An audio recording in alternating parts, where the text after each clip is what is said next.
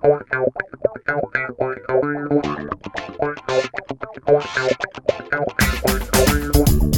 everyone, and welcome to the latest episode of the Yellow Card. I hope everyone's been enjoying this tremendous football bonanza over the Christmas and New Year period, and it's continued into Jan and probably into Feb as well. Hi, Dipen, how are you? What are your thoughts on the past couple of weeks and how the tables looking right now? Because how the tables have turned. Where are Liverpool? And I dare say this, and with a little heavy heart, glory, glory, Man United. Yeah, Chirag, absolutely bonkers this season that has been.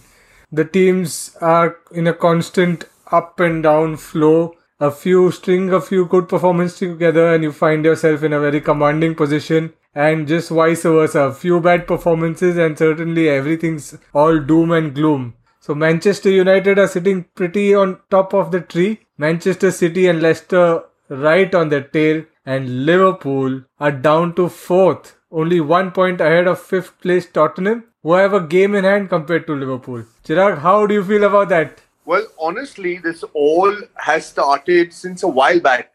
Liverpool have had a series of bad results and honestly only themselves to blame. And this started, I think, whether it was with the draw at Fulham or the draw at West Brom. And I remember me being pretty hard on Liverpool and Klopp, and you turning around to me and saying, Chirag, you're being a little too hard on them. But you know what? There's been a draw at Fulham. There's been a draw at West Brom. There's been a loss at Southampton. There's been just a series of ridiculous runs. I think maybe it was a draw at Newcastle and a loss at Anfield against Burnley. And this is the first time that they've lost at Anfield in 68 matches. So probably half the squad has never seen a loss at Anfield. And just some poor football.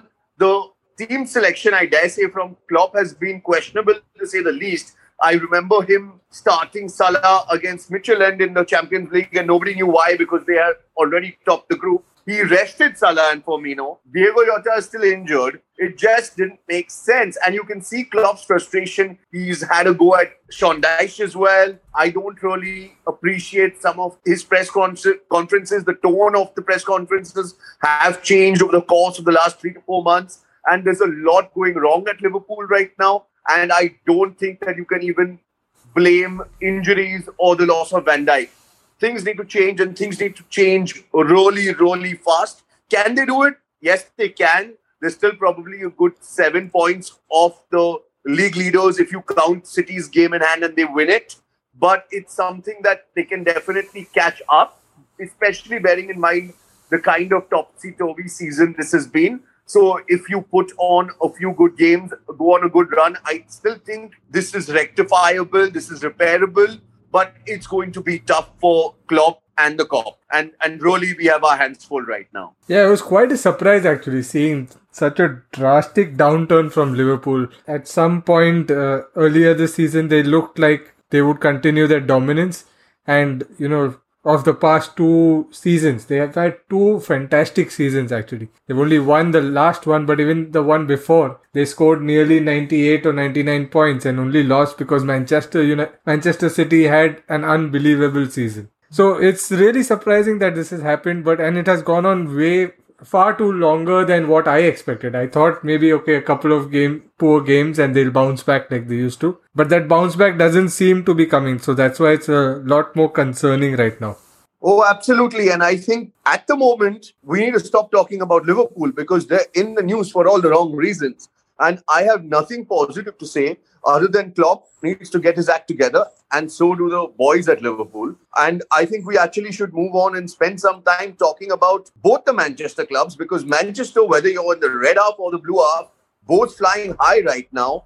And the best part is we are talking about the Red Devils. Solskjaer has actually managed to turn things around literally on its heels. He's actually on top of the table now, doing really well. They've taken out a draw against Liverpool, which is again a very good draw in my opinion, because Liverpool needed to win it more than United did. They find themselves in a very healthy position. Assuming City win their game in hand, they're going to be 1 point off the top. As it stands, they're currently league leaders.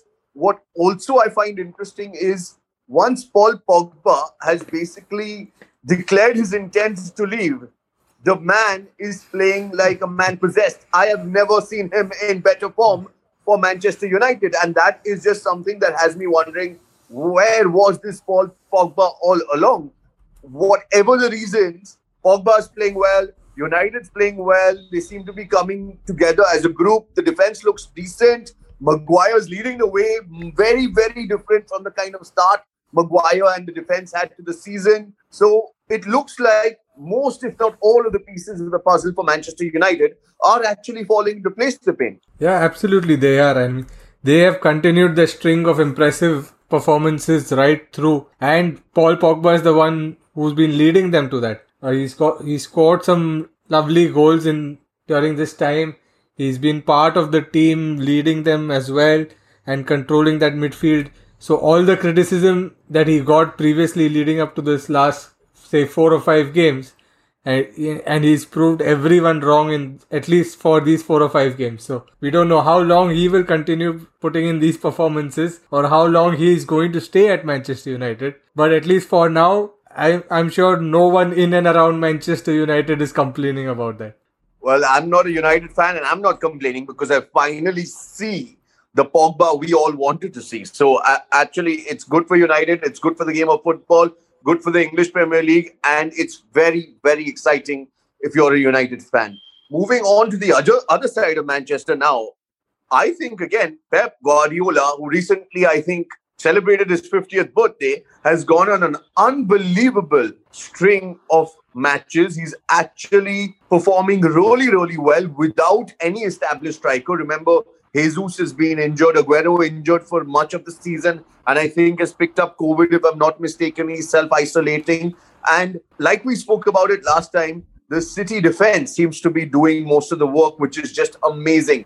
I actually finally got Edison into my fantasy football team as well as Dice, so I'm hoping that they don't let me down now. But it's actually an amazing run of wins, whether you're talking about the FA Cup, whether you're talking about the Champions League, whether you're talking about the Carabao Cup, I think they're still alive in, as well as the Premier League. So they've actually knit together a good run of matches and solid defense. Still probably not as prolific as one would like in the top half of the field, the top third, but they're getting there. And as long as they're getting the results, I don't see anyone at Manchester City complaining. Yeah, absolutely. They've put on, now they have a winning streak of 9 games. And during those 9 games, they've only conceded 2 goals. So they've really been a very, very mean defense. And we were talking at the start of the season how City have suddenly transformed into, a solid and stable defense, and that seems to have continued. So the injection of Ruben Dias into the defensive lineup has really bolstered the attack. He's probably leading, and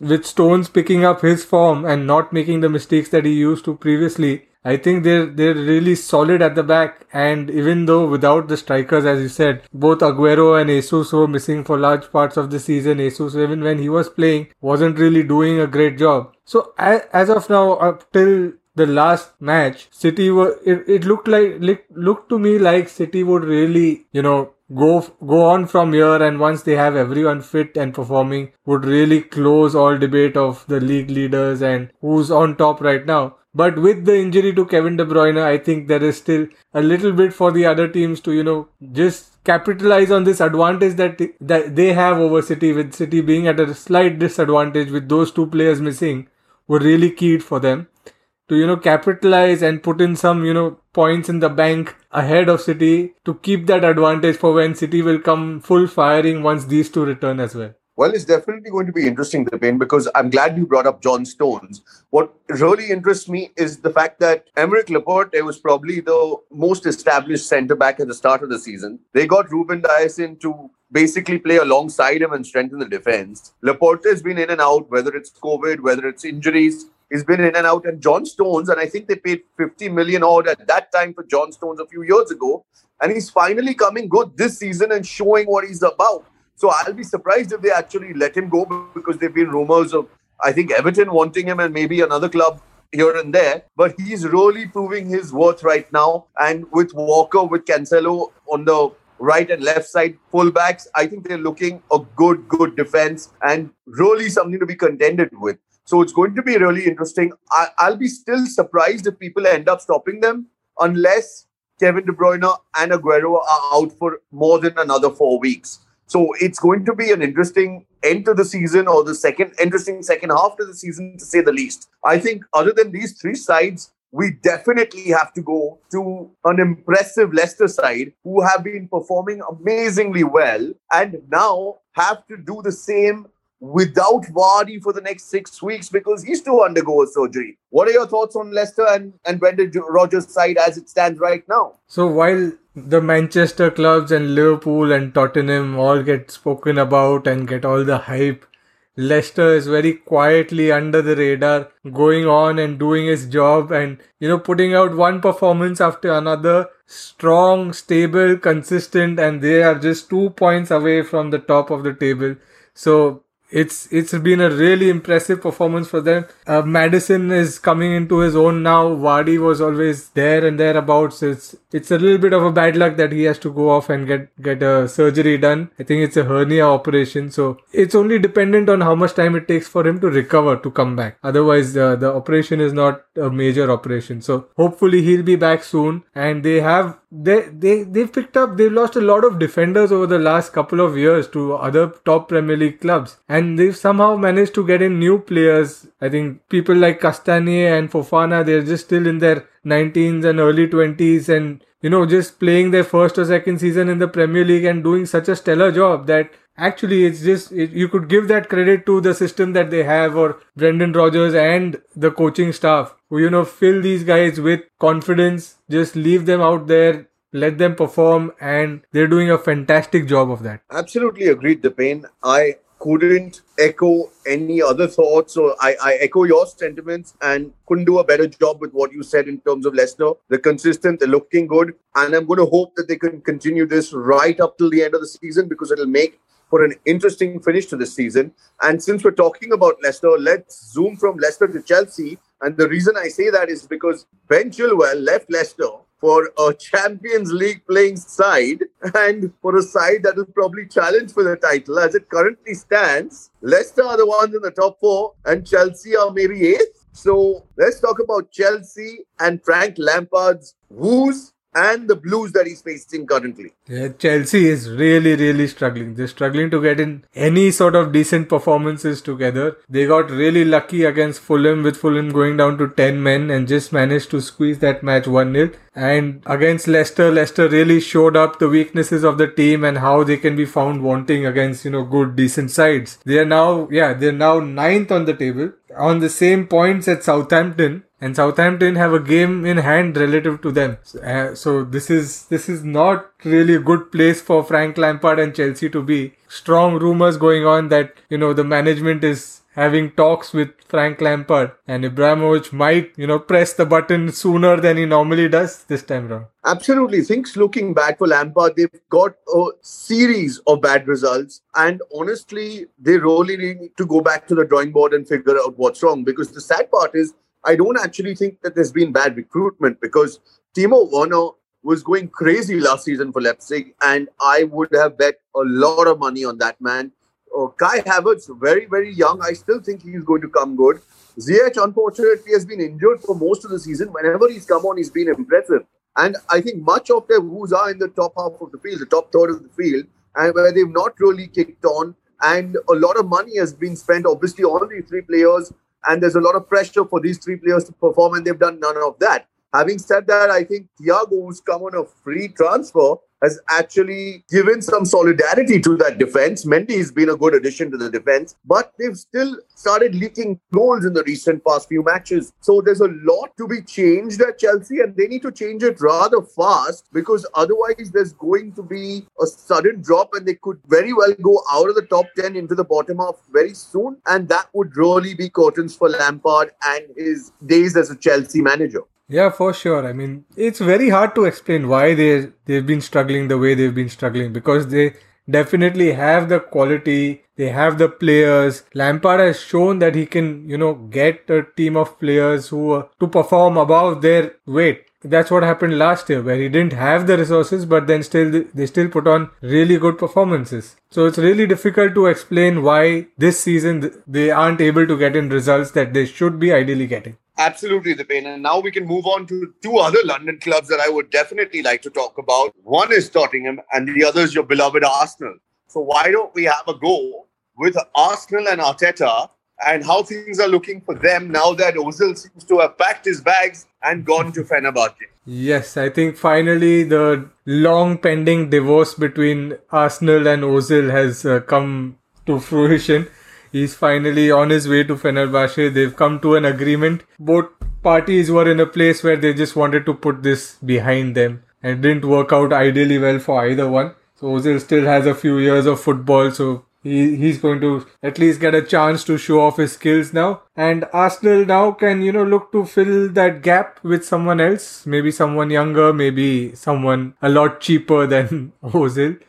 They've also had a good run of decent results. They're now coming back up. The gap to Chelsea now is only 2 points, so not that far off. Chelsea helping in reducing the gap a little bit. So they missed an opportunity, I thought, against Crystal Palace, where they didn't start off that well. They had a few opportunities, but then managed to close it, and a 0-0 draw wasn't really the result anyone was looking for. But then came back strong against Newcastle. So there is a lot of positives happening with Arsenal. Obviously, Smith Rowe and Saka, the way the two of them have been playing has been really positive. They are getting in, I think, Martin Odegaard from Real Madrid on loan for this season at least. Hopefully that's a deal with a buyout clause. Otherwise, I don't know how much sense it makes just for a stopgap arrangement. But hopefully at least for this season, he'll be available as a playmaker. So definitely there are positive signs and things are looking up quite a bit. So let's hope so. So I think they really need Aubameyang and Lacazette to start striking, and Willian probably too, as really not shown his true colours in a Arsenal jersey other than the first couple of games of the season. Odegaard is a good addition in my opinion, and the likes of Thomas Partey coming back as well only boost the Arsenal side.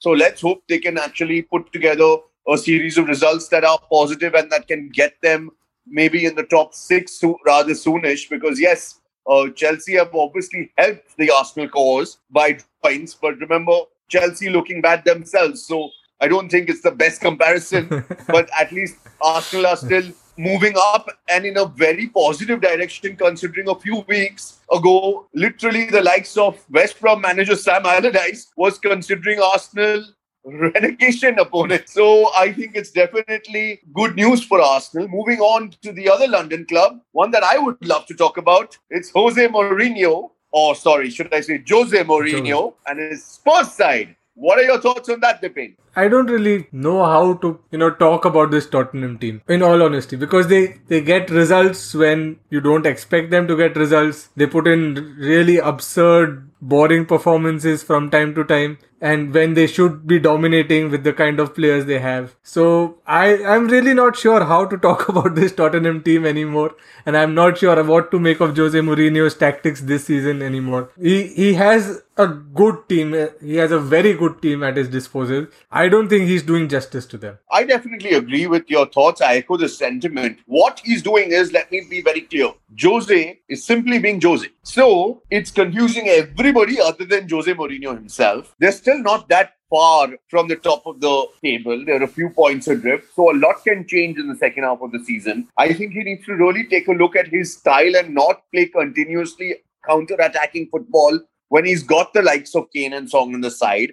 Bale has definitely not done anything for me this season. So either Bale starts playing to his potential, or obviously we wave goodbye to Bale and wish him well during his last season at Madrid if it continues like this. But Spurs look a really, really good side. Regular has been a good buy. I think Hart as the second keeper has been good. Doherty has been good. Højbjerg's been superb. So I think they really have a good side. They just need to, you're right. Mourinho needs to get the best out of these players and start playing them properly rather than just literally parking the bus and waiting to score a goal. So it's going to be interesting how Mourinho chooses to move forward with the Spurs side. But at the end of the day, they're still challenging in competitions, and that's what Mourinho's been brought in for.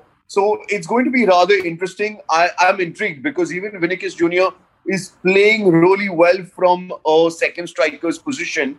And what interests me is, and I'm going to quickly shift the conversation from one team to the other, but what interests me is, rumor has it that Spurs may actually be in for Danny Ings at the end of the season. He's stalling on contract talks with Southampton because he wants Champions League football. So it's going to be really interesting. And with that, I will move the subject from Spurs to a resolute Southampton side under Ralph Hasenhüttl and playing some really, really good football. What are your thoughts on Southampton, on the Danny Ings situation, and how the coach has transformed them in the last 15 months? Yeah, Danny Ings might want to wait until Tottenham secure the Champions League position. There are a few contenders that are knocking on the door, so maybe that.